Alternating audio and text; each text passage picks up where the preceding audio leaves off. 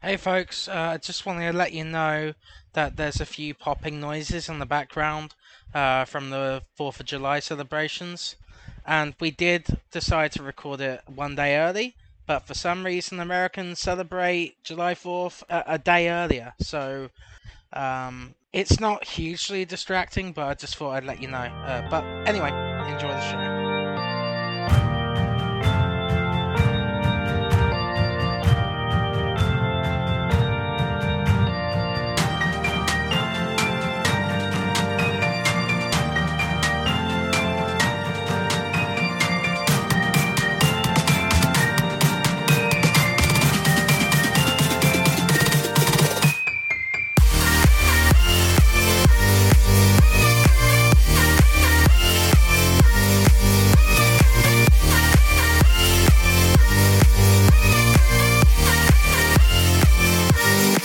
Hello, everybody. Welcome back to Active Quest episode 76. I'm one of your hosts, Joseph Yaden, and joining me is the full-time boy, Mr. Chris Penwell. Hello. I like that new name. Hi, how's it going?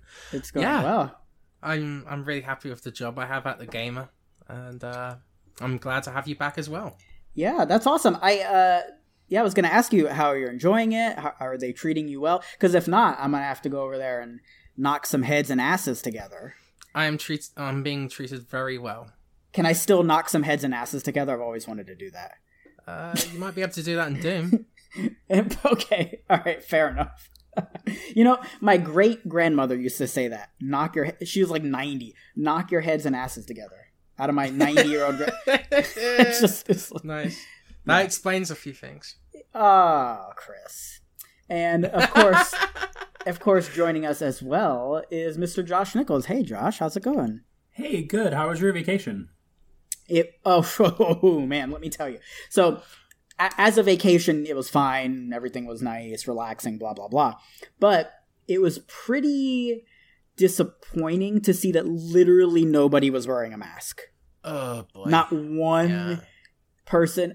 The workers at the hotel, I guess, had masks. But not one person vacationing had a mask. And they just, like, it was as if there was nothing wrong in the world right now. It was as if everything's fine, and as if they were totally unaware of what the situation is right now. So that was kind of terrifying. But other than that, it was fine. Yeah, I don't understand that when you live in a place that has so many deaths and so many cases, you know? It just is really stunning to me how the situation is getting worse than it ever was over there. Just like we expected. I mean, over we knew that was going to happen. Over here, we've got it pretty much under control. There's about 2 deaths on Vancouver Island alone, you know? Mm-hmm. So people are being lax over here too, but, you know, people are still following the rules. I'd say about 10% of people. Yeah. Meanwhile, over here, Fausti said that he wouldn't be surprised if we're approaching 100,000 new cases a day. Every day soon. That's just because of where it's going. That's what he said we'll probably be at soon. Oh my god. So anyway, the vacation was fine, but now I'm just like, you know, quarantining myself for the next 2 weeks just to be safe, you know. So wear your freaking masks. Jesus. Other than that, had a pretty good week. It's been an eventful week in the world of video games. Lots of good stuff, lots of bad stuff. Some exciting stuff, so we'll talk about that a little bit later. Of course, you can find our show pretty much anywhere where you can get your podcasts, and you can get a hold of us on Twitter at ActiveQuestShow or via email at activequestpodcast@gmail.com. Don't forget, we are still soliciting ratings on iTunes, so Chris will have to be forced to play the Rootin' Tootin' Red Dead Redemption 2. I think I have to add something to it because people who listen to the show probably think that's not much of a punishment. So we've got to think of assless chaps and a cowboy hat while you play. Yes, assless chaps and a cowboy hat. I'm not doing that. But like playing an awful game as well, like something else that's bad.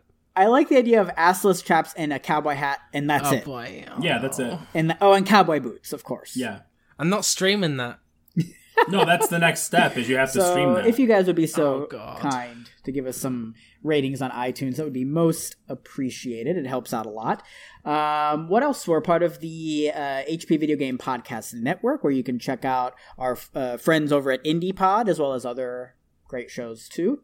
And so, yeah, we got a pretty jam-packed episode here, so we're going to have to rapid fire through a lot of this stuff. I mean, there's just so much stuff going on. Games getting updates, games being turned into TV shows for some reason. They just still keep trying to do that, huh? We got some more news about the open world Harry Potter game, which has been like rumored for a really long time. It's pretty much confirmed at this point. Horizon Zero Dawn got a PC release date. Whole bunch of stuff. One of the bigger stories of the week is the NBA 2K21 is going to be $70 on next gen consoles. So we'll talk more on that, because there's actually quite a bit to go through with that. It's not just, games are more expensive, or they might be more expensive. It's kind of a bigger discussion there. And then the whole stuff with EVO going on, which is pretty rough. Yeah, so we'll really discuss that. Yeah. We've got a listener question to get through, and then we've got a lot of games we've been playing as well. I am currently sore from playing so much Ring Fit Adventure, so I have to give you guys my thoughts on that. My heart is also sore because I just beat The Last of Us Part 2, and man, that is a video game, I tell you what. You just need to wear some assless chaps and get some chicken wings and drink LaCroix just to soothe your soul. So yeah, and then Josh, you're playing God of War, and Chris, you're playing Hyperscape, the new Ubisoft game. So we'll discuss a lot more about that later on in the show. It's good to be here with you guys. I appreciate you guys holding down the fort while I was gone. I came back and nothing was on fire, so that's good. And yeah, let's jump into just some quick stuff here before we get into the news proper here.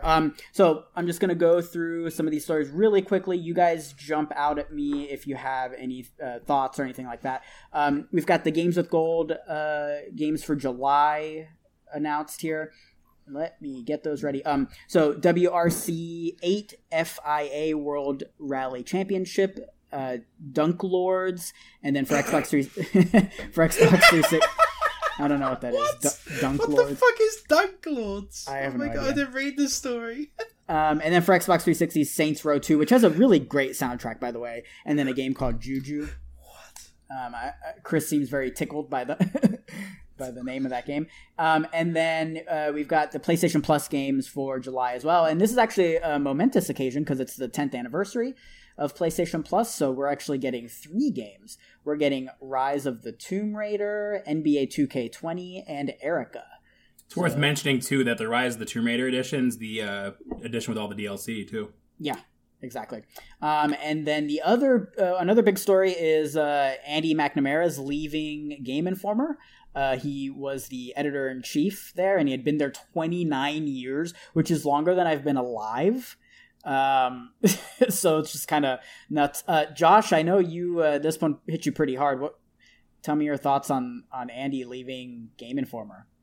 I kind of like read his article and I felt like okay about it. Like it seemed like, he's wanting to leave and go do his own thing now. I mean, he helped start. I mean, he basically started Game Informer by himself. Like he was like the co-founder of it. So like, he's been doing it for a long time, well-deserved rest, etc. But, like, it was still, it was a shock. I mean, I'll be 29 years old in September, and I obviously wasn't reading, like, when I was, like, 2 years old or whatever, but since I can remember, like, at least 9, 10, 11 years old, somewhere in there, I've been reading and subscribed to Game Informer. I've got a gazillion in my closet, and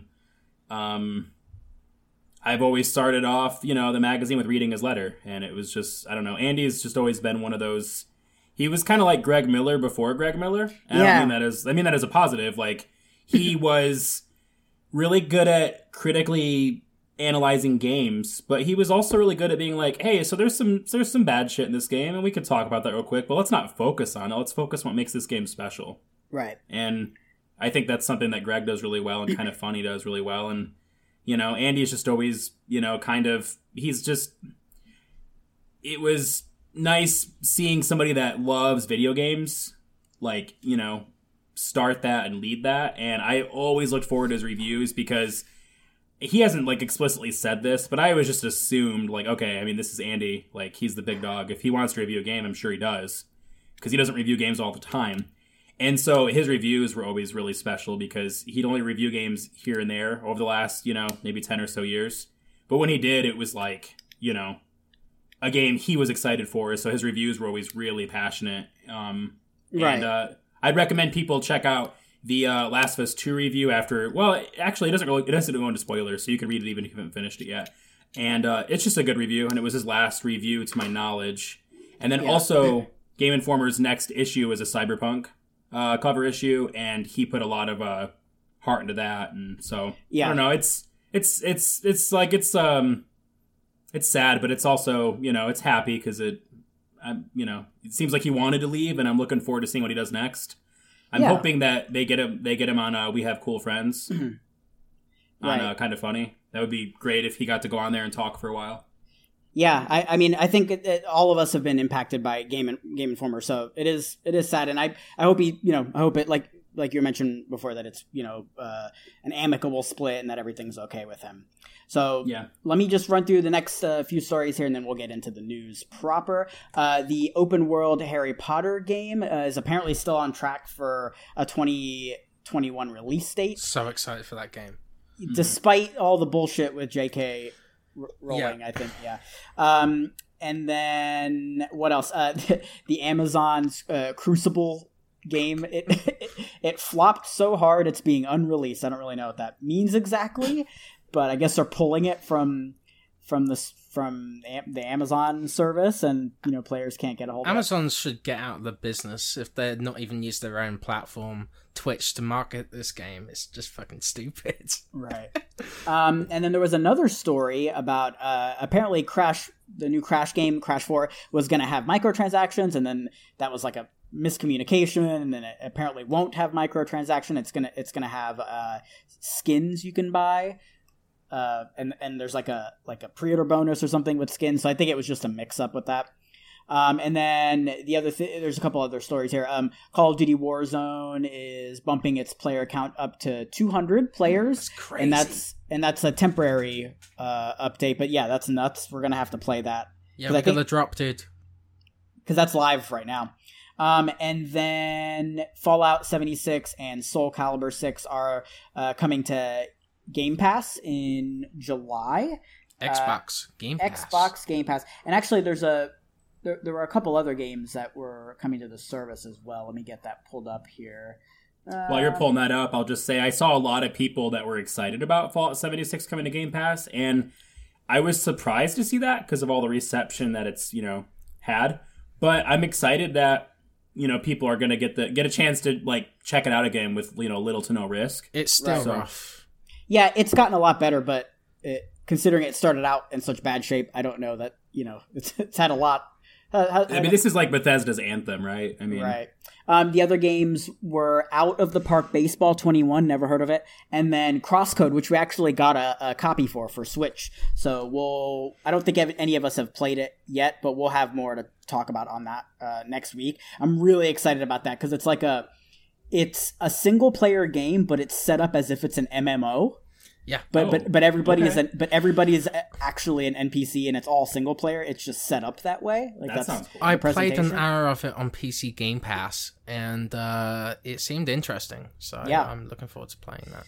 Yeah, we'll have more to talk on that next week. And then the other thing here is there's a Fallout TV show in the works from the creators of Westworld. So just adding to the list of video game shows and movies that are coming out, and a lot of which will probably never see the light of day, but, you know, whatever. We'll see what happens. That Fallout show could be cool, but honestly, what I'm most excited about is that Last of Us show coming on HBO, because it's got Craig Mazin, who worked on Chernobyl, and then Neil Druckmann's also involved. Like, it's like him and Craig Mazin, and I know a lot of people are like, what if it's not good?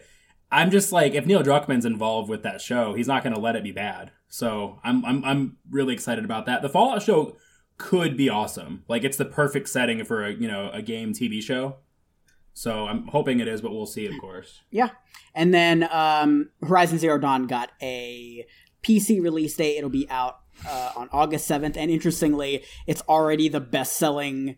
It's at the top of the Steam charts for pre-orders, and it's not even out insane. Yet. Top sellers list, and it's not. There's even a lot of people, and it's like $49.99 US, which is crazy. Mm-hmm. But this is the definitive version of the game. It has ultra wide support. It has improved foliage.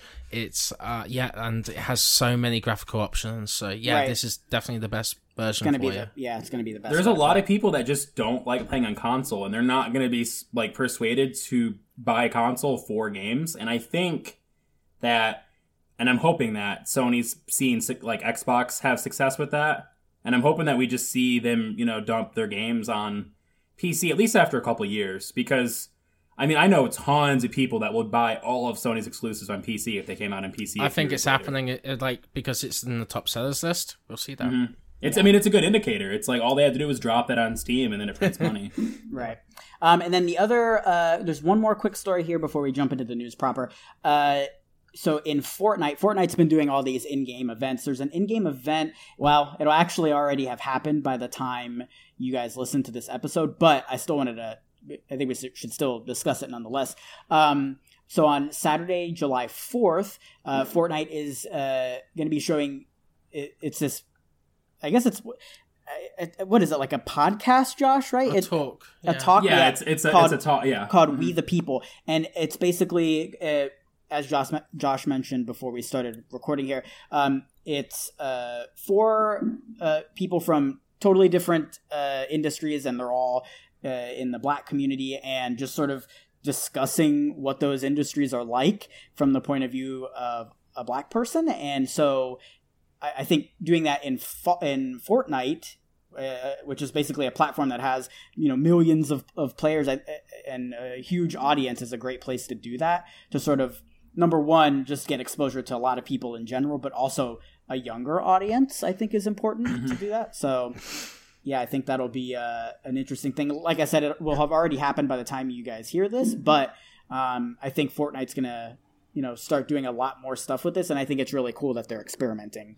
And you can watch it later as well, like from people who are putting up gameplay clips and stuff of this. On top of that, it's going to run every hour for 24 hours too. So yeah, exactly. So who knows if the reception to that is positive? They might. I just want to briefly say that I think this is not only super responsible and great, but on top of that, the easiest way to open up people's eyes for what it means to not only be Black in the world, but be Black in America specifically, is to show people and tell people what the Black experience is.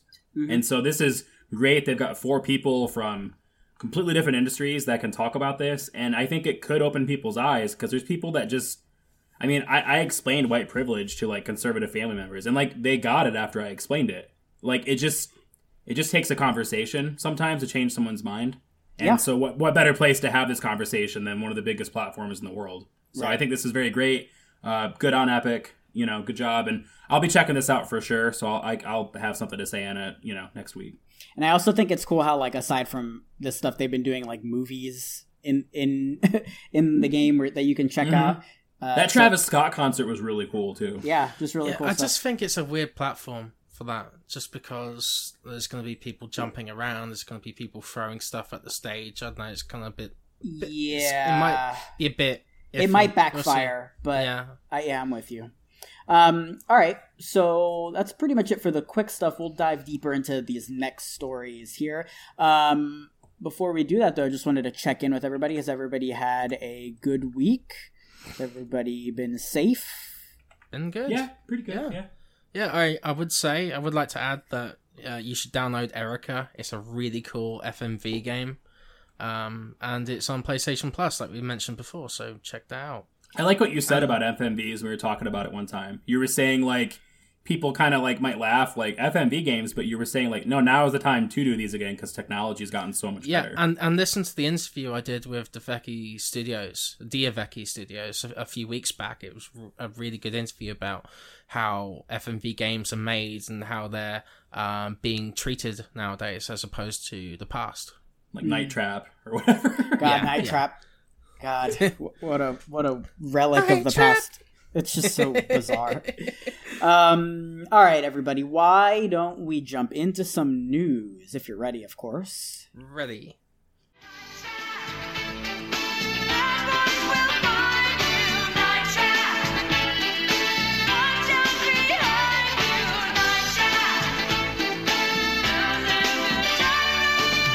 All right. So this is the big story of the week here. There's a lot to unpack with this one.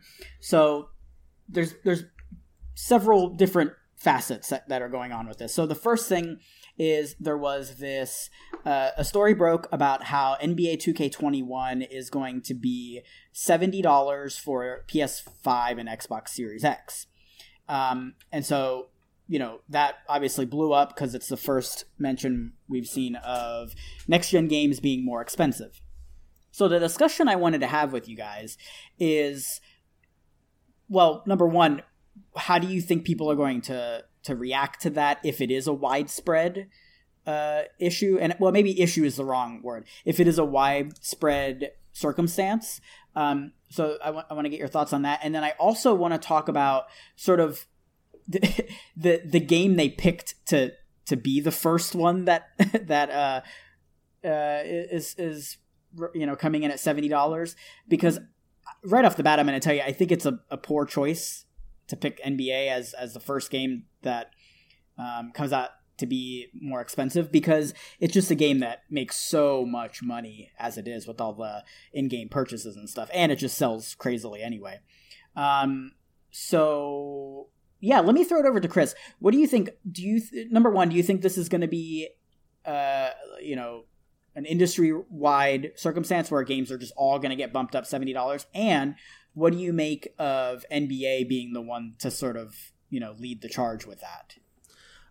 First thing, I think there will be a standard price for these games. At $69.99, right? Yeah, US. Sorry, I get confused by Canadian.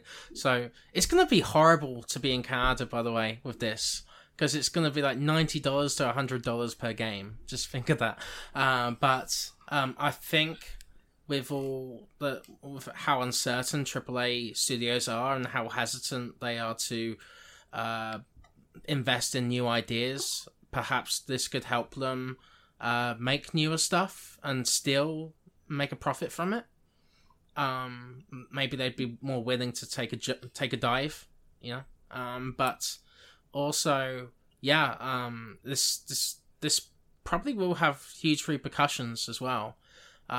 Will consumers be willing to pay for microtransactions now that they have to pay an extra $10 for the game? Like, will that $10 that they would have spent on microtransactions not be spent? Will games have microtransactions, or will the microtransactions be pushed as hard if they're getting that $10 extra up front? I think they will immediately, because companies like EA, Activision, and 2K will try to nickel and dime you as much as they can. Yeah, I mean, we're talking about the publisher of GTA 5. Yeah, that's true. You're right. So not only do they not need money, but they've admitted they'll never have enough. So and there's this interesting quote here. So there's a story from gamesindustry.biz, and you guys can read the whole thing, but the main point is that Game Industry was speaking with IDG president and CEO Yoshio Osaki, and basically he said, here, I'll read the quote here, quote, IDG works with all major game publishers, and our channel checks indicate that other publishers are also exploring moving their next-gen pricing up on certain franchises for the same reasons outlined above. And the reasons outlined above, I'm not going to read the whole thing, but basically it's, accounting for inflation and the cost of making video games and how video games haven't gone up in price in 15 years. It just makes sense for them to go up. By the way, IDG is International Data Group. So on the pricing, I just want to say one thing to keep in mind is if you actually factor in inflation, games actually cost less at $70 in 2020 than they do at $50 in 2005 or whatever. So there's that. And And then also, I agree with you on picking the wrong game. I think if they made it so single player games that don't have multiplayer were $70, like The Last of Us, Part 2, or like The Witcher 4, things like that. I think that would make more sense, at least to I don't think start. So, because a lot of people are expecting a lot of content from their games. Yeah, but you get like a 200-hour game. And it's $70. I mean, like... Yeah, but The Last of Us Part 2 is a single-player, linear story. Well, arguably, that game is too long, though. So yeah, we'll talk about that. Apparently, yes. But people do have a problem with buying something that they can't play over and over again. With NBA, I disagree with all of those people, though. Yeah, but with most they're the people reason as well, games have gotten so long. Most of the people that will buy NBA are people... that just buy NBA, Madden, Call of Duty, and that's it. I don't think they'll really care about the rise in price. They just want the game. Oh, that's a good point. So these, I don't know. Chris, that's a good point. Because NBA doesn't matter to us. Like that's something like for core gamers. A lot of people don't really care about NBA. So you're saying that people that might be a good will way care to aren't buying this game anyway. Prices. Yeah. Yeah, that's a good point. One thing that really bothers me, though, about this is and I don't know a lot about basketball, so if this is a word that I'm pronouncing wrong, please tell me. The Mamba edition, it's $100, and that includes the PS4 and PS5 version, and Xbox One, Xbox Series X version. That's really problematic because Xbox kind of led the charge with this, but we're seeing Sony do it too. They've already kind of, with smart delivery, made it possible to give gamers a free upgrade if the publisher wants to. So the fact that they're like, no, we're going to charge them almost double to get two. I mean, that's just... That's what I'm saying. I just don't know that they picked the right game. I don't know that there is a perfect game to choose to be the first one that shows everybody, the next-gen prices are going to be much more. Watch, GTA 5 on PS5 and Xbox Series X is going to be $70 and include a whole bunch of, like... I think that would be a better game to pick than I don't know. It's tough. I guess you could go either way with I it. would have said Assassin's Creed would have been a good one. Just because of how much manpower is put into that game. Or them power or her power, whatever you want to call it, right? Want to be inclusive. But a lot of people work on that game, and people are expecting more and more of developers, and their expectations are incredibly high, so that comes with a rising cost. Yeah. So I think overall, though, a lot of people are going to complain about this, but there's still people aren't going to change their buying habits, really. I don't think, because if they want the game, they want the game. If they're going to wait, like I do sometimes, then they're going to wait already. And you can see that in Canada. I think that's a great example just to set, because I'm willing to buy a game to $80, even though it rose from $60, right? So that's a $20 difference almost instantaneously, and we were okay with it. I think people are willing to pay for the games that they experience and play. I wish I could remember who tweeted this, but I want to say it was Jeff Grubb, but it might not have been him. But somebody that I follow that tweets good stuff, they said something like, you're all acting like you guys don't wait 2 months to buy the game for $15 anyway. Like, yeah. Like a whole bunch of people already wait for sales anyway. So like, this isn't really going to affect too many people. I mean, at least in my circle of people that I see, because a lot of people that I talk to, we're so fucking backlogged. We're like, what's the point in paying $60 for that? If I wait 4 months, I can pay 30 or 40. But for me, I have FOMO. I have fear of missing out on all these games, on the newest, latest, best, as Jeff Cannato says all the time from DLC.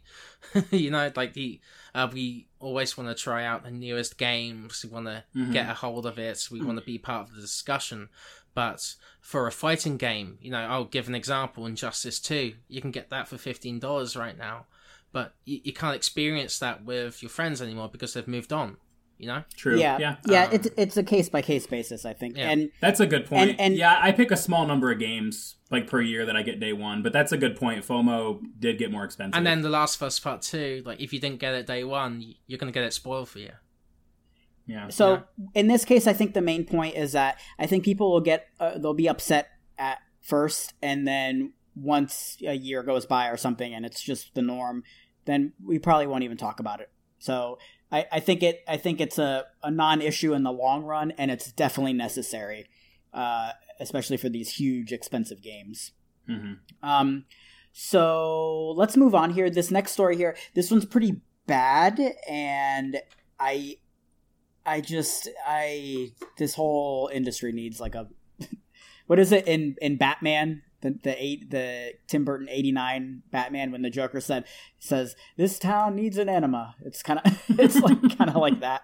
This industry needs just an overhaul. Anyway, EVO 2020 has been canceled, and that's insane to me. So EVO is like the big fighting tournament each year with all these, fighting games, Mortal Kombat, all these games. And the reason it's been canceled is due to sexual misconduct and pedophilia allegations against the EVO organizer and president, Joey Cuellar? Yeah, Cuellar. Yeah. And so what ended up happening was all of these big publishers started just pulling their games. Yeah, and eventually it was so weird during that day, because I was going to report on NetherRealm pulling out, and then 9 minutes later Capcom pulled out. So it was like that instant. And it seems like they might have been talking to each other or something about it. Yeah, and it got to the point where so many big names had pulled out that it's just like, what's the point of even doing the show? So yeah, Street Fighter, Marvel vs. Capcom 2, Mortal Kombat 11 were all pulled from the event. And you can see each of the big publishers' tweets online and stuff. I mean, it would have been a weird year anyway, because typically the EVO tournament is in person, right? Yeah, but this one was online, yeah. So it would have been weird anyway, like with latency and all that. I think we talked about that. Yeah, it would have before. Been bad. So they actually pulled out Super Smash Bros. Just because of that issue, I think. Yeah. But this whole situation is horrifying. Basically what happened it was in the 90s, I believe, 80s or 90s, I can't remember what I wrote now, but in the arcades, Koala, he paid kids basically to take their clothes off and jump into a pool for a certain amount of time for money, for tokens to play Street Fighter, and it's completely disgusting. And it's abhorrent. I'm glad this story came out. It's just a shame it took 20 years for it to come out. Right? Yeah, really. I don't know. It's just shocking. It's absolutely shocking, because this guy was the face of the biggest fighting game tournament in the world. And where does EVO go from here? Is it? I know another situation is like with CrossFit. Well, it's not sexual allegations, but he said something incredibly racist, and then the whole tournament, the whole organization is under fire just because the CEO has done something horrible, and this is exactly the same thing. Mm-hmm. Well, not exactly the same thing. This is worse. Right. And so I wanted to just read NetherRealm's tweet here, because I think we pretty much agree with this here. The tweet is, quote, "We stand in solidarity with those who have spoken out against abuse. We will be pulling MK11 from EVO Online." Yeah, I mean, I think we all agree with that sentiment, and it's just, I mean, it's fucked up in general, but in an industry that's supposed to be about fun and, connecting with others and all that, it's just like that's the opposite of that, and it's what I described is not all that he did. You can read all the details from a guy called Mikey, who wrote a big post about it and his experiences of what happened. But I don't want to really utter it during the show, because it is incredibly horrible, and it's just it's horrifying, and it's really upsetting. It's hard to write about those stories. For the hour afterwards, I just felt horrible. Right. So I was in a downer the whole night. Well, Josh, did you have anything to add on that? I mean, it's fucking horrible, and I'm the one thing I can think of that's positive is hopefully, like you said, hopefully we can just clean all this up, air out all the bad shit, pull everybody out that's bad, and, you know, kick them out of the industry, get rid of them. Like, it's not going to improve with the people in the same position. So we got to, you know, get everybody out. They got to go. The CEO admitted to what was being told in that post. And also he's been ousted by EVO and has been replaced by someone. Good. Yeah, and I think that's the key. I mean, is just bringing all these stories to light, proving to everybody that you can't get away with this stuff, hopefully preventing it from happening in the future. It's going to be a slow process, but I just hate... like I said, I mean, I try to be fun and happy with all this stuff, and when a story like this comes around, it's just like, Jesus, man, like, I don't even... That's like last week's episode. Half the episode was, so people are monsters. Like, yeah. It was terrible. Yeah. So, so let's move on here to a little bit more of a happy story here. We've got a story here. This is from Polygon. Xbox Game Fest will let players try over 60 upcoming games. So you guys can check out the full list. But basically, these are going to be demos, kind of. Not demos in the same way that you might think, but more so like press versions of games. Stuff you play in a show floor. Exactly, yeah. So like there might be bugs, there might be glitches, it's going to be unpolished, that sort of thing. And this is, you know, essentially to replace E3 and PAX, or at least to sort of hold people over. And so now Steam has done this, but we've never seen it in console, which I think is really exciting. Yeah, this is really cool. And so let me just read off some of the games here, because actually some of these are pretty big. The Destroy All Humans remake, a game called Haven, Chris Tales, which I'm really excited about. That game looks awesome. Amazing. Hellpoint, Skatebird, which the game looks really funny. The Veil, Shadow of the Crown, Raji, an ancient epic, and Welcome to Elk. And then there's going to be, you know, a bunch of others, 60 games in total. And let me see here. According to Xbox announcement post, the occasion will have somewhere between 75 and 100 titles once the event finally comes to a close. Wow.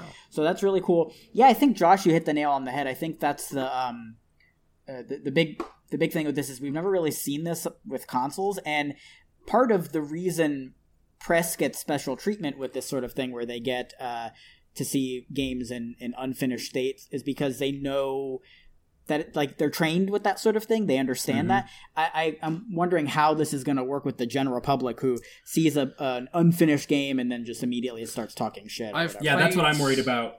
Sorry.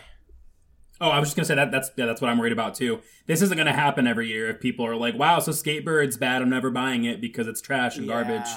So, like, if people don't go into that with that mindset, then they're going to not do this because, you know, like, people aren't very forgiving with games having any issues at all, and the internet just runs with stuff, you know, sometimes. So this is risky for developers to take a chance with this. I don't think the developer of Skatebirds should put out that demo. I played it and it was a bit rough. Like, that's the thing, right? It gave me a negative impression, and, you know, you can't really help that.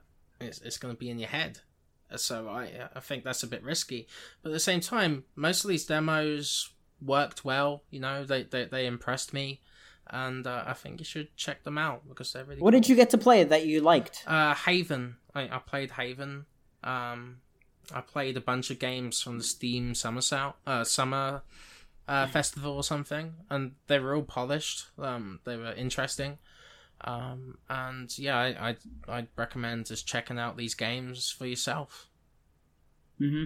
I wish they could maybe streamline this a little bit more, and maybe after this run they do here, it'll be more clear on what they're supposed to do. But yeah, I think this could work if done well. It's just kind of tricky. So you guys can check those games out now. Last story here. This will just be a quick one, and then we'll move on to our listener question here. I just wanted to report on this because I've never really seen anything like this, or at least presented in this way. So The Last of Us Part 2 has been selling like crazy. We already covered last week on how it's the fastest selling PlayStation 4 exclusive, or actually fastest selling PlayStation exclusive ever. And so this week it is continuing to sell well, and it is again, the best-selling game of the week in the UK, and it sold better than every other game in the top 10 combined. Which is nuts, because if you look at the top 10, I'll read it to you here in just a second, it's full of games that are like, you expect them to sell like crazy. So the top 10 is Last of Us Part 2, FIFA 20, Ring Fit Adventure, Animal Crossing New Horizons, Mario Kart 8 Deluxe, Call of Duty Modern Warfare, GTA 5, Minecraft on Switch, The Last of Us Remastered, the original, and then Xenoblade Chronicles Definitive Edition. So, like, games like Grand Theft Auto, Mario Kart, Animal Crossing, I mean, these are, like, top-selling games, and so The Last of Us is an exclusive, number one. It's an M-rated exclusive, and it outsold all of these other games combined. This game's going to be huge, man. So... Yeah, the dog's pretty excited about as well, apparently. Yeah, the dog... Was that on your end, or is that Josh? I heard it. No, it was on my end. Oh, yeah, there's fireworks going off over here, and my dog's not too happy about it. Oh, yeah, fireworks on my end, too. So... This is really great, and if you're a homophobe or transphobe, then all I have to say is haha, because everybody kept saying this game wasn't going to do well, and it did. So yeah, and also the controversy about the storyline, and Abby is I know bad press is good press, apparently. Right. That's the thing I kept in mind the whole time with all this. Like, I'm not buying this game. I don't support it. Blah blah blah. Okay, we don't need you. If you didn't buy it, it's totally fine. So also, how many of those people actually didn't buy it? Right. Like, you know what I mean? Yeah, exactly. So yeah, shout out to Naughty Dog. Holy shit, that sounded like a gunshot. I don't know if you guys heard that. No, it was just a firework. Anyway, Jesus. Yeah. I don't know. If I can hear that now. Wow. Yeah, somebody's out there. This is you crazy people celebrating before the actual event. Oh, they've been doing fireworks all week. Yep. Yeah. Yep. This is gonna be a loud. Yeah, night, I gotta celebrate a week of America. Merc. All right, so that's about it for the news. Stand up for free. That's about it for the news, you guys. Why don't we take a quick break, and then when we come back, we'll do a listener question, and then we'll jump into what we've been playing. Nah, I won't take a break. I want my freedom. All right, we'll be right back.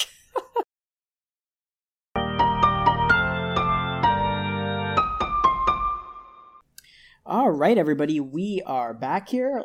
Sorry about all the fireworks and gunshots and I don't Merc. Eagles flying by, swooping people up. I don't know. Just a lot of noise. Sorry about that. It's the day before. I gotta admit, that would be kind of a funny thing if you weren't blowing fireworks up and you're outside, then there was a big chance of you getting swooped up by an eagle. Yeah, that happens. That happened to my uncle. So, oh damn, my uncle that works at Nintendo. So, anyway, so before we get into what we've been playing, why don't we answer a quick listener question here? Remember, you guys can always reach us via Twitter at ActiveQuest Show. You can get a hold of us via email at activequestpodcast@gmail.com. And every Wednesday we post our Twitter thread where we ask for your questions. So you can ask us anything like how many people we've seen not wearing masks, to what our favorite workout routine is in Ring Fit Adventure. Why is your favorite thing about America? The eagles swooping people up who don't eat, who don't wear their masks. That's what it be. That's what it should be. The eagles should swoop by and grab the people who aren't wearing a mask. That's what I think. So we've got a question here from Jeremy at nerd_alert_91. Shout out to him, by the way, and he's a big Bloodborne fan, so I appreciate that. And a good person. Jeremy's good. Good people. Well, he sends a lot of questions, which I really like. Jeremy asks... So you're a cool guy. Jeremy asks, favorite Crash game out of the original trilogy and why? And if you don't touch on it during your talk about no microtransactions, what are some things you'd like to see done in Crash 4? So first, for me, I would say Crash Bandicoot Warped. It gets just crazy enough, with all the extra missions, the flying and the whatever vehicle stuff, which I know a lot of people don't like, but it's still, and it also refines a lot of that wonky stuff from the original game. So that's it's also the first one I played, so I kind of have a little bit of nostalgia and bias towards it. Josh, what about you? What's your favorite Crash game? Do you like 2 the most? Yeah, 2 is my favorite. I don't know. It's just, I think it's the perfect balance of everything.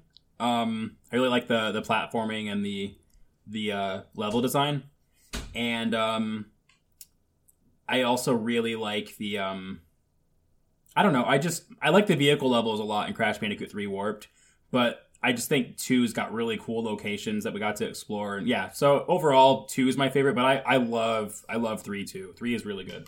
Yeah, it's tough. 1's good too. It's just fucking hard as balls. Yeah, 1 is like hard to play, I think. Like I replay 1 the least often, probably just because it's good, but it's long. The pacing's weird, and the difficulty spikes are all over the place. The one thing I like about 1 a lot though is I could talk about Crash for an hour. I won't though. Crash is like my Kingdom Hearts for Chris. Crash. One thing I like about 1 a lot is the closer you get to Cortex. The final boss, in case anyone hasn't played the first one, the closer you get to Cortex, the more mechanical and robotic, and less often there are like natural environments, and I think that's really interesting. I'm sure that there's like some metaphor to be said there, but I just think it's neat because you start off and you're like, on Insanity Beach, and then there's the boulders and stuff like that, but as you get closer, you're in factories and there's toxic waste everywhere, and it's just it's a really well-made game. Yeah. And that was a launch title. Like, that's Naughty Dog for you. And now they're making games about revenge and murder, and it's fucking difficult to sit through sometimes. I hope they take a chill pill for the next game that they make. I do too. I'd love to see a game based on the superhero cards that are laid throughout the world. Oh, that'd be awesome. Yeah. Wow. I think they should make Crash Team Racing 2, just so they could show Nintendo that they're still not the best at making kart racers. Oh. Those are... But for me, I've only played the original Crash, so I'll just have to default to that. But if I had to say my favorite Crash game, it would be Crash Team Racing. It's good. It's good. And then for Crash 4... I'd love to see some extra costumes, maybe a retro skin that you can unlock. I just want to find unlockables and like an online component that keeps you playing the game. I know, like challenges that are added every week or something like that. Oh, like Rayman? Yeah, they did that in... Yeah, they're a little bit like that. That'd be really cool. Yeah, and they did that in Days Gone also, I think. Right? Didn't they do that? I could be wrong. Maybe. I was playing Days Gone one time, and Becca went, "Where'd they go? Days Gone." I was laughing so fucking hard. I laughed for like an hour. Oh god, I'm gonna shit my pants. To answer Jeremy's question, I want to see unlockables like from the original games. Like I think it'd be cool if, like, you know how in Doom you could like go through old levels. Basically, I would like to see stuff like that. Let me see. If you don't know, what are some things you like to see done in Crash 4? I don't know. I'm trying to think. I think some weird stuff that we haven't seen before that feels modern, because those games, man, like I played them in the Insane trilogy, and like they feel a lot better than the original ones, but I still think they could use like that whole formula could use a facelift. So yeah, just new mechanics. Like there are new mechanics like the gravity boots. That's something, and then also the time component as well, where you could speed up time or slow down time. See, that's the kind of stuff I think. And then like just the controls. I hope it controls a lot better than the other ones do. Yeah, I always felt like there was something off about the precision. You know. I thought of something too I'd like to see. You know how in Sonic you could like race each other? Like in the Genesis games, like who could beat the level the fastest? Oh yeah, that'd be interesting. That would be really cool. That'd be cool. If you could see like picture in picture, like a tiny in the corner, you could see like where the person you're going against is at. Yeah. And then you're trying to beat the level. That'd be cool. That would be cool. So yeah, we appreciate your question, Jeremy. Remember, you can always get a hold of us in the various ways I mentioned before for your questions each week. So right now is the part of the show where we talk about what we've been playing. Why don't we save the Last of Us Part 2 discussion for the end, since I think we all just finished that. I'll toss it over to you, Josh. Why don't you jump into what you've been playing besides The Last of Us right now? And yeah, just give us brief thoughts on the other one so we can have a lot of time to talk about Last of Us at the end. So, Slay the Spire, I was playing that before on, Game Pass here and there on Xbox and PC. But when it was announced it's coming to iOS and, came out a couple of days later, I grabbed it immediately because it's a really good iPad game. I have a lot of downtime at work and a lot of times where I have nothing to do. Or, I'm waiting on something to finish, like a process or whatever. So, it's perfect for just reaching over, grabbing the iPad, unlocking it, bam, that's where I was at in Slay the Spire, because you can, of course, save it and quit whenever. Why don't you tell everybody what the game is, though? Oh, yeah. So, Slay the Spire, it's a roguelike, it's like a card game kind of battler. So, you have a deck that you don't build, you basically acquire cards, and there's times you can remove or add cards, upgrade cards, change cards, and then basically it's a dungeon crawler where you're just going kind of, room to room on this little map screen. You get to kind of pick a little bit of what route you take. And it's random. There's a couple spots. Yeah, it's random. There's a couple spots to heal or upgrade a card. And there's, different enemies. Sometimes we're battling a couple of weaker ones, maybe one or two stronger ones, or a really strong one, or the final boss of that area. And it comes up with D&D events as well that pop up and it's decide. Cool. Yeah, it's fun. It's a really good game, and it's on everything. If you're not going to play it on iOS, or it's coming to Android eventually, then I would recommend getting it in Switch. Yeah, it's a good handheld really good Switch game. Why don't you talk to us a little bit about God of War? Because I think this is your first time playing it, right? I tried playing it once or twice before, and it was one of those things where it's oh, this is cool, but I'm not wanting to play this right now. But yeah, basically, this is my first time playing it. Before, the farthest I'd gotten was to the guy that really wants you to kill him, and he's crazy, and he's breaking your house. So, oh God, I forgot that guy's name. The guy that shows up and is "Hey, I'm upset, and I'm at your house." That's the main villain, Baldur. Yeah, he shows up at the beginning of the game, and he's "Hey, I know who you are. I'm going to break your house." Remember him? Yeah, the tattooed guy. Yeah, the tattoo guy. That's the farthest I'd gotten before when I checked it out. And I didn't put it down because it wasn't good. I was just I'm not wanting to play this right now, but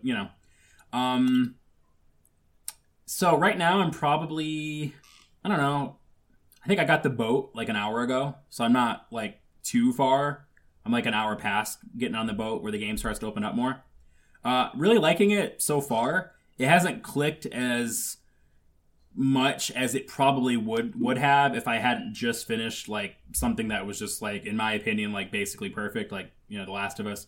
But it's really good. I'm liking it. It's just I'm still kind of passively kind of playing it here and there. I think you'll get over that soon as Atreus and Kratos' relationship grows stronger and stronger. Yeah. Oh, cool. Right now he's just verbally abusive all the time. It's tough. It's tough. Yeah, that's because most people played God of War first and then now are playing The Last of Us Part 2. Yeah. I can't imagine playing them in reverse order. I feel that probably really impacts your perception. The messages are quite different as well. Yeah. It does have that PlayStation magic, though, where you're still how did they make this game? And of course, they threw a whole bunch of human suffering at it for 2 years. But it's a really good game, and it is a testament to, first-party exclusives from Sony. I know, everybody, knows I like Xbox a lot, but, I buy all the PlayStation exclusives and I play them, and they're always, fucking, quadruple A quality. They're so good. So isn't that what the Initiatives game is supposed to be? Quadruple A? Yeah, I think that's, something like that. So speaking of murdering and death and suffering, talk to us a little bit about SpongeBob Battle for Bikini Bottom.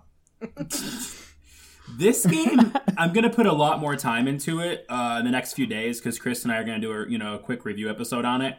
But I've been trying to play it throughout this week, and it's been really hard to get into. And it's not because it's not good or whatever, but it's just, I just finished playing The Last of Us, and it's really hard for me to get into this just because it's just such a different game, and that's not the game's fault. I've been like that too with a lot of games this week.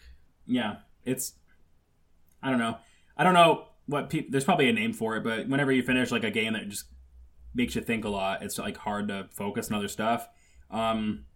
Especially, SpongeBob. Also, holy shit, and I love SpongeBob, but I'm just saying the games are so different.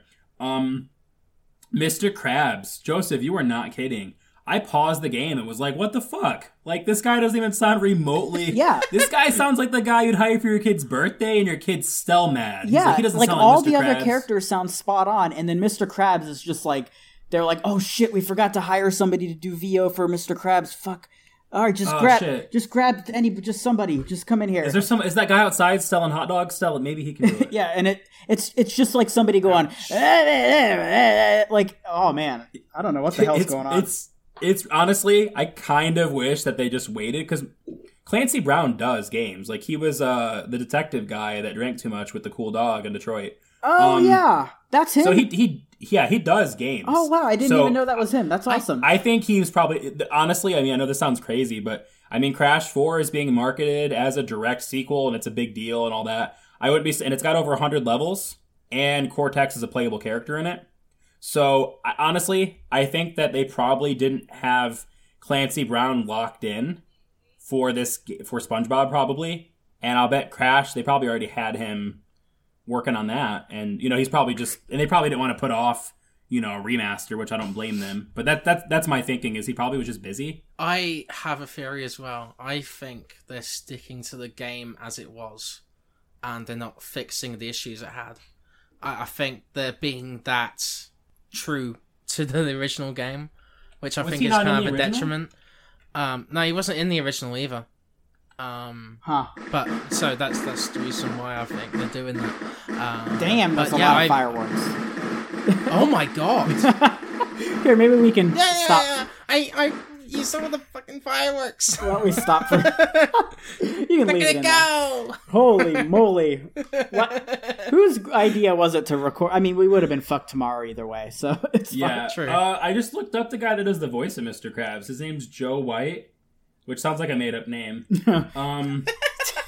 He's in a lot of random stuff. The last thing he was in was he was Tinkles in Hotel Transylvania 3 Summer Vacation. Holy fucking shit! What? All right. So, yeah, I don't know. Gameplay-wise, I think SpongeBob just doesn't hold up. I mean, it's fine. I think it's fun, honestly. If you just want to get a bit of a nostalgia kick of the games of old, I think it's great. I think it's fun. Personally, I like 3D platformers. Like, it's one of my favorite genres, so I might be biased too. But I mean, it's not Spyro. It's not Crash. It's not Mario Spyro 64. or Crash. No, exactly. Yeah, but hard. I don't know. I think it's fun. It doesn't hold my attention for too long, though, so that might be a detriment to it. Also, I've seen a few graphical glitches here and there. Yeah. Like the water going to black and like shimmering, like. Ooh, I don't like that. That sounds scary. Man, and the loading screens it's like flickering, atrocious. And the loading screens are awful. Like if you just like fall into the water, you have to wait like 10, 15 seconds. I'm glad you said that, because I kept pausing it when I was playing SpongeBob, and I kept looking at Becca and going, "The Last of Us hid its loading screens so well. Yeah. Why can't SpongeBob do it?" Like, well, they probably don't have the same. I know it's a remake, but like, come on, like it can be done. Like this, but it looks I don't beautiful know. Though. I think it really does look nice. The cartoon look, the bright colors, I kind of like it. So, Chris, why don't you talk to us about this Hyperscape game, this new Ubisoft Battle Royale? Yeah, I had a tough time with this one. I think it looks awesome. I love the mechanic of having different like hacks where you can gain different abilities, like turning into a ball, for example, and jumping up really high. You have the typical kind of like health ability.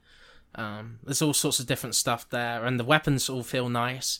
And I really like the futuristic kind of style of it. Basically, you're set in this virtual world made by a fictional company called Prisma Industries or something like that. And they're just they introduce you to the world really cool, like in a really cool way, where they're like, okay, this is your space. This is where you can practice your weapons. This is where you can find out all about all these different hacks, and it's like a really cool hub kind of area, like Tron in a way. And then maybe we could play it together. I haven't played it yet, but I got the It's only on PC, but when the console releases come out, it would be crossplay, which is nice. Cool. But yeah, the game is very different to other Battle Royale games. It's more like an arena shooter. It's that fast. So it plays more like Doom or Quake or something like that. And that kind of distinguishes itself from others. But I do not recommend playing this with a controller, guys. I wrote about this at the game, so you can read that there. But it's it's really challenging because of the fast reflexes you need in that game. And to be honest, I'm thinking about waiting until the PS4 and Xbox One releases come out, I think, because it's so challenging with a controller that people are just going to kick your ass with the mouse and keyboard. Yeah, that's a good point. And especially with it being such a fast game where you have to, Yeah. Like, you could probably deal with it with Call of Duty Warzone. I think we do cross-play all the time with PC players, Joseph. Yeah. But this is just next level. Right. So maybe if it does become crossplay, actually, I just thought about this. I hope they include an option to turn off the PC players. That'd be really good. Because I think everyone will get their ass kicked if they include everyone in the same game. Yeah, that's fair. Well, it is going to be coming to console. The one cool thing I saw about this, I haven't played this yet, but at the end of a round, it turns into basically capture the flag. Yeah, so there's this crown that pops up in the map, and if your party or your group of 3 has the crown for 45 seconds, you win the game, right? So I don't know if that will encourage camping, or if it will come up with the like in the HUD of like, okay, this guy has the crown, go after them or something, right? So it's going to be interesting just to see how that plays out, just because the game is super fast, right? And another thing that makes this Battle Royale different to the others is the way it integrates with Twitch, actually. So Twitch viewers, while they're watching, they can vote on the effects that are added to the game. So, for example, fucking awesome. While I was playing the game, the Twitch watchers voted for 0 gravity. So when you're jumping in the air, you're jumping higher than you usually would. And that's insane, especially when you're playing with a controller. But also, you get the other effects like infinite ammo, for example. So yeah, that really changes what's going on in the game. It changes up the formula.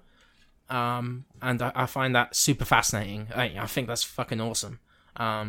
So I hope other Battle Royale games have a kind of mode that has Twitch integration with it, because I think that's a really neat idea. Yeah, and I mean, I think at this point, adding another Battle Royale game in it is like pretty much a mistake, but it sounds like this one is doing new stuff that maybe it will do okay. It's very unique. I think, yeah, if people miss like Doom multiplayer or Quake multiplayer, I think you'd dig this one. But I do think they need to tweak it a bit. Health bars are way too big, I think. It needs to be a bit more immediate, because like I tried to get a few shots in and I've only got like a quarter of their health down when I should have really taken them out. So there's that. Yeah. So no, it's a cool game. I just can't play it right now because I'm really bad with mouse and keyboard, and controllers don't work.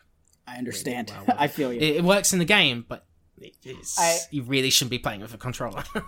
Really quickly, I know we need to move on here, but I just want to say, sorry. I was trying to play Counter-Strike on PC with a controller, and I was you poor naive person. I was looking up how to do it, and literally every single forum or post or anything I saw that would like help me figure it out was just, you're a fucking idiot, stupid asshole. Why would you ever play this game with a controller? And then not one person was like, this is how you do it if you want. You're gonna get your ass kicked. It was just, you're an idiot. Only idiots. Like, I'm like, fuck, I guess I'm a fucking you idiot. have to be pinpoint accurate with the game. And the funny thing, I was trying to play Valorant the other day, and the controller didn't work with it at all. So I'm like, shit. Yeah. I'm not supposed to be playing this game. Delete. Nope.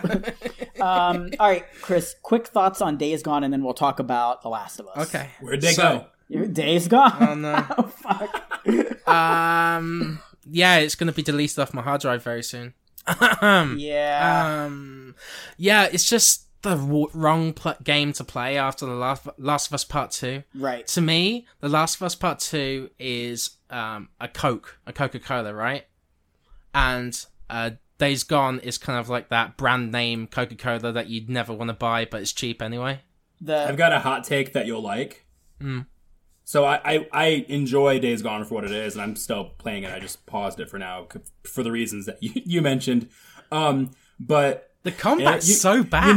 You guys know I'm an Xbox person a lot of the time, but for me, this is like Xbox trying to make The Last of Us. Oh, fuck. They're like, we did it, guys. You are so right. Oh my god. Yeah. Like, it seems like somebody who didn't understand what made The Last of Us like work, tried to make it, and I don't know. It feels like a game that Xbox would release in like 2015. I just think it's such It's not bad though. It's just it's not super special. Right. Like, it's the animation's awful in comparison to The Last of Us Part 2. Like, it's just so odd to play that now. It's really strange. When you have a lineup of first-party games that are as good as they are from Sony, Yeah. And a lot of them differentiate themselves well enough, it just seems so strange to greenlight a game like Days Gone when The Last of Us Part 2 is coming out, a year later or whatever. This would have done a lot better if it was like a Switch game or an Xbox. Yeah, but it right. did of what you just said. Well, right. though. That's the thing. Days Gone did incredibly well. Financially. Financially. Yeah. Yeah. So we'll probably see a sequel. I really like Days Gone. I just... wrong place, wrong time, I think, right now. I can recommend it, but I have to throw a couple of caveats in there, Like, I got it for $15, and if you don't play it after something like remarkably, like, really good, then, you'll enjoy it. But it's what I call a podcast game. Right. Yeah, absolutely. You're driving around and... But it's not even fun to play. So Chris... Combat's so bad. So Chris seems a little bit more lukewarm on it than we are. I might give it another go, but... Like, maybe in like a year. Dude. I do like that it's a little bit more open than The Last of Us. Last of Us is like really linear, But yeah, I think I'm with Josh. I think it's a podcast game, but right now is just not a great time to play it. So why don't we jump into some Last of Us discussion? So we've all finished it, and before we get into any of that, no spoilers, nothing like that. We're still going to be talking about it very... very sort of broadly. As vaguely as possible. Yeah. And then we're going to have a spoiler discussion, which I would like all three of us, plus a couple guests maybe, to be on for that. We're still working that out, but definitely want to go into a game where we just spoil the shit out of it. So for right now, we've all finished it. Let's get everybody's take on sort of how they feel at the end of it, now that we've had a little bit of time to sit on it. Chris... let me throw it over to you first. How do you feel about The Last of Us Part 2 now that you've finished it? It's incredible. It's absolutely incredible. Like, from the storytelling, the awesome characters, and just... I want to follow up from last week because I mentioned that I was unsure about the twist at the middle of the game. Mm-hmm. The second half is way better than the first for me. Mm-hmm. I'm so confused as to why people don't like that twist and the characters involved with it. Yeah, it's confusing. I think it's because they made their mind up before. I find the person in the second half way more compelling. I wish we could. God, I really wanted to talk about it so badly. Oh God, yeah, but I find the way Naughty Dog tells its stories and explains the characters' kind of like thought process and the things they've gone through and how they demonstrate that I don't know the problems that they have, incredibly well. Yeah, and I think it's a rounded story. It's and I just like the way the story went. It wasn't what we were expecting, and I like that. And I don't think it's bad marketing at all. I think the marketing has been true. And I don't know, to me, I just want Naughty Dog or developers to create the story they intended. Right. Yeah, and too often I feel like they get so pressured by the fans to make it exactly how they want it that they like give into that, and then you don't actually get to see the full vision of the developer. So I'm with you on that. So when talking about, why people didn't like it, I actually do get why people didn't like it, and I can't really get into it too much right now without spoiling it, but not to the degree of, I'm not going to buy this game and being mean to the actresses and all that. The twist I thought was, I actually really liked the twist. I just think at the end of the day that the sort of motivations for the characters were really hard to get behind. I don't know if you guys can agree with that. I don't think that's the point, though. I think you're supposed to be against the characters. I think that was the whole intention of Naughty Dog. I think that's why to make you feel uncomfortable. Yeah. And that's the other thing, too. I was uncomfortable for most of that game. For most of it, I was uncomfortable. Yeah. Josh, how are you feeling after finishing The Last of Us Part 2? I think that a large reason why this game is misunderstood by a lot of people is that they wanted a game that was about revenge, whereas this game had a be careful revenge setting, but I think this game was more about empathy than revenge. And if you didn't get that, then it makes it harder for you to enjoy it, if that makes sense. I think this is more about what humans are capable of and not, just revenge. And I don't get how you can't get that messaging, though. That's the thing for me. What do you mean? I don't get how people don't understand that empathetic message. Oh, you've got to have empathy to understand it. It's hard. I mean, I that sounds mean, but I think there's a lot of people that just don't. See, I think I'm on the side of the fence that I didn't get it. I understand. I have empathy, and I understand what that is. And I'm not saying you're a horrible person. Yeah. No. Just to say, I'm saying a lot of people couldn't get it. I don't think everybody that didn't like it didn't get it, though. Yeah. Yeah. Oh man, I can't wait to talk about this in more detail. So here, I'll add this too. I think another thing that's This is probably horrible for the listeners, by the way. They're just like, what are you fucking talking about?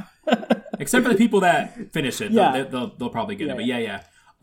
So I think that the second half of the game shares a lot more in tone and the journey and what's being achieved and maybe sought after with the first game. And I think that's one reason why I think it's so smart that they did what they did with the second half, because it has familiar tone with the first game, even though it's clashing and kind of working against the first half of this, of this game. Mm-hmm. I think that the thing that I would most ultimately like to be a discussion point for this game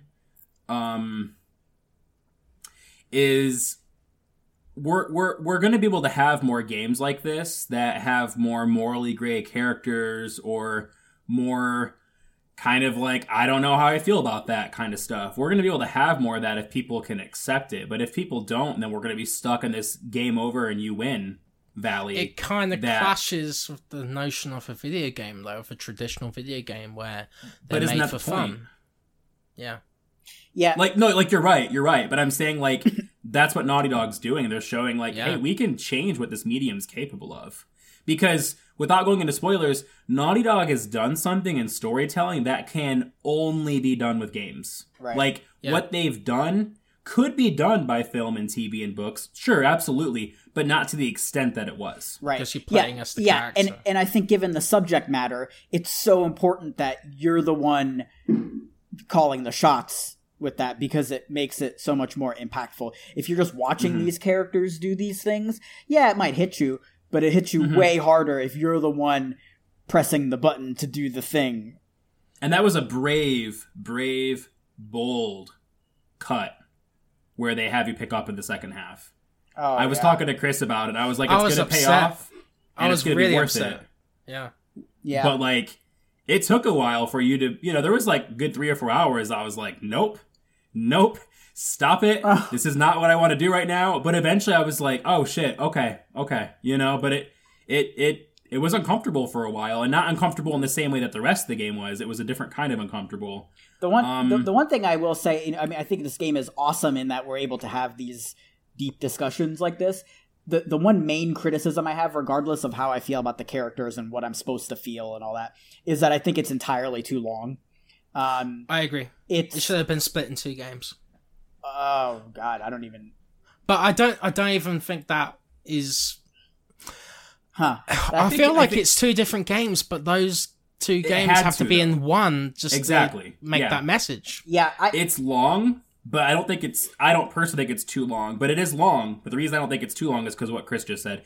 It had to be like that. If that second half was like Left Behind DLC from like the first game, it wouldn't have been the same. Yeah, no. I think both halves need to be equal, but I think they could have taken stuff out of each of them to make the runtime a little bit less. Can we discuss playtime without specifics? I guess, yeah. I don't know how long. I think it took me something like 20 hours to beat 25 hours. Okay, it took me 31 hours. Holy shit. That was with me exploring like every inch. I got an achievement that you guys didn't get, and a trophy, and it was related to Uncharted is all I'll say. It was a neat little Easter egg. Well, I'll tell you guys. Just if you guys, it's really quick. If you don't want to hear about it, just tell me where it is. It's in a bank vault. Oh, I know what you're talking about. I did a guide. Yeah. I did. So there was some really cool environment. I mean, that one is like I'm trying to give a neat / not as crucial example because I don't want to spoil anything. But there was just one of my favorite things about Naughty Dog is the environmental storytelling they're able to do, and environmental storytelling is a thing I love when it's done right. Like people don't always realize it, and they might not articulate it in this way. But that's why BioShock is so great and popular, is because the environmental storytelling is incredible. There's the twist ending and all that, the reveal. There's stuff like that in BioShock, sure. But that's not why those games are so loved. It's the environmental storytelling. And Naughty Dog is really good with that. And so I couldn't help but, like, not explore every inch. Now, I will say, I'm in the middle of a replay, and I am probably, like, 4 hours in to my replay, and I was probably, like, 7 hours or so at this, at the same point in time in my first playthrough. So it can be beaten faster, of course, but if you want to explore, there's incentive to explore. I never ever felt like there's some games where like you'll see a hallway or a room or a building and you're like, oh, I wonder what's in there, and then you go in there and there's nothing. I never felt like that in this game. I either got rewarded with environmental storytelling or collectibles and like in-game resources, and so I felt like there was usually incentive to explore. The last thing I want to say is I think that the structure is perfect, and it's been more apparent to me on a replay because I'm seeing things, but I think a lot of time and a lot of thought was put into where to put what spot. I'm not going to go into spoilers, but there's a lot of moving parts here, and I think the order of it mattered a lot. Chris, any closing thoughts here? Because we definitely have a lot more. Over now. Yeah, we definitely have a lot more we need to get into. Yeah, I guess that was a kind of a sneak preview of what we'll be talking about probably later this week or early next week. Oh, really? I'm sorry. Accessibility options are great. Yeah, like super good. But also, I think the gameplay kind of falters a bit under the story, but we'll get to that on our full spoiler episode. Yeah, I think I'm pretty torn on the way I feel about it, just from like an emotional sort of thing and relating to the characters and all that. As a game and what Naughty Dog was able to do, I think is exceptional, and I don't know that I've ever seen anything like that. And so in that regard, it's like, one of my favorite experiences, but I just felt almost like gross at the end of it. I don't know. I feel like it's going to grow on people as time goes on. Yeah. But anyway, again, the fact that it is able to evoke all of these emotions in a way proves how good it is, for better or for worse, if that's what they wanted or not. I don't know. But I just love the fact that they didn't pander. Yeah. That it wasn't just oh wait, that's a kind of a spoiler. Well, okay, no, it's vague enough. I think it's vague.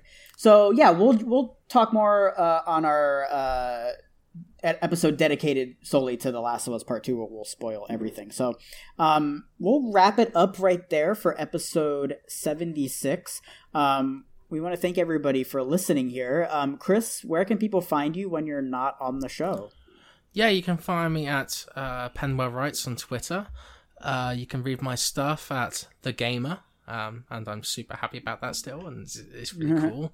And then you can check out my Hero Academia podcast, Go Beyond, and with Vaughn Hyde from IndiePod, and we go into the nitty-gritty of each episode in excruciating detail, and we have awesome kind of discussions on the characters and how they're moving along in the story and the progression there. So it's a real deep dive into how this show is growing, and we actually just finished season 1. So if you want, you can watch season 1 alongside the podcast, and we're starting season 2 this week. Cool. Josh, where can people find you when you're not on the show? You can find me on Twitter at Mr. Josh Nichols. I don't have anything to plug right now, but just be nice to people and remember that we're all people and we all want to be happy and loved and accepted. And wear your goddamn masks. Jesus Christ. Yeah. Holy moly. And as for me, you can find me on Twitter at Joseph Yaden. And you can find my work on a number of places: Digital Trends, Game Skinny, and The Escapist. And maybe some more places in the future. Who knows? Ooh. So we appreciate everybody for listening. Take care of yourselves. And we will see you next week for episode 77. And play Erica. I'm going to give that one a try. Yeah, you should. It's fun.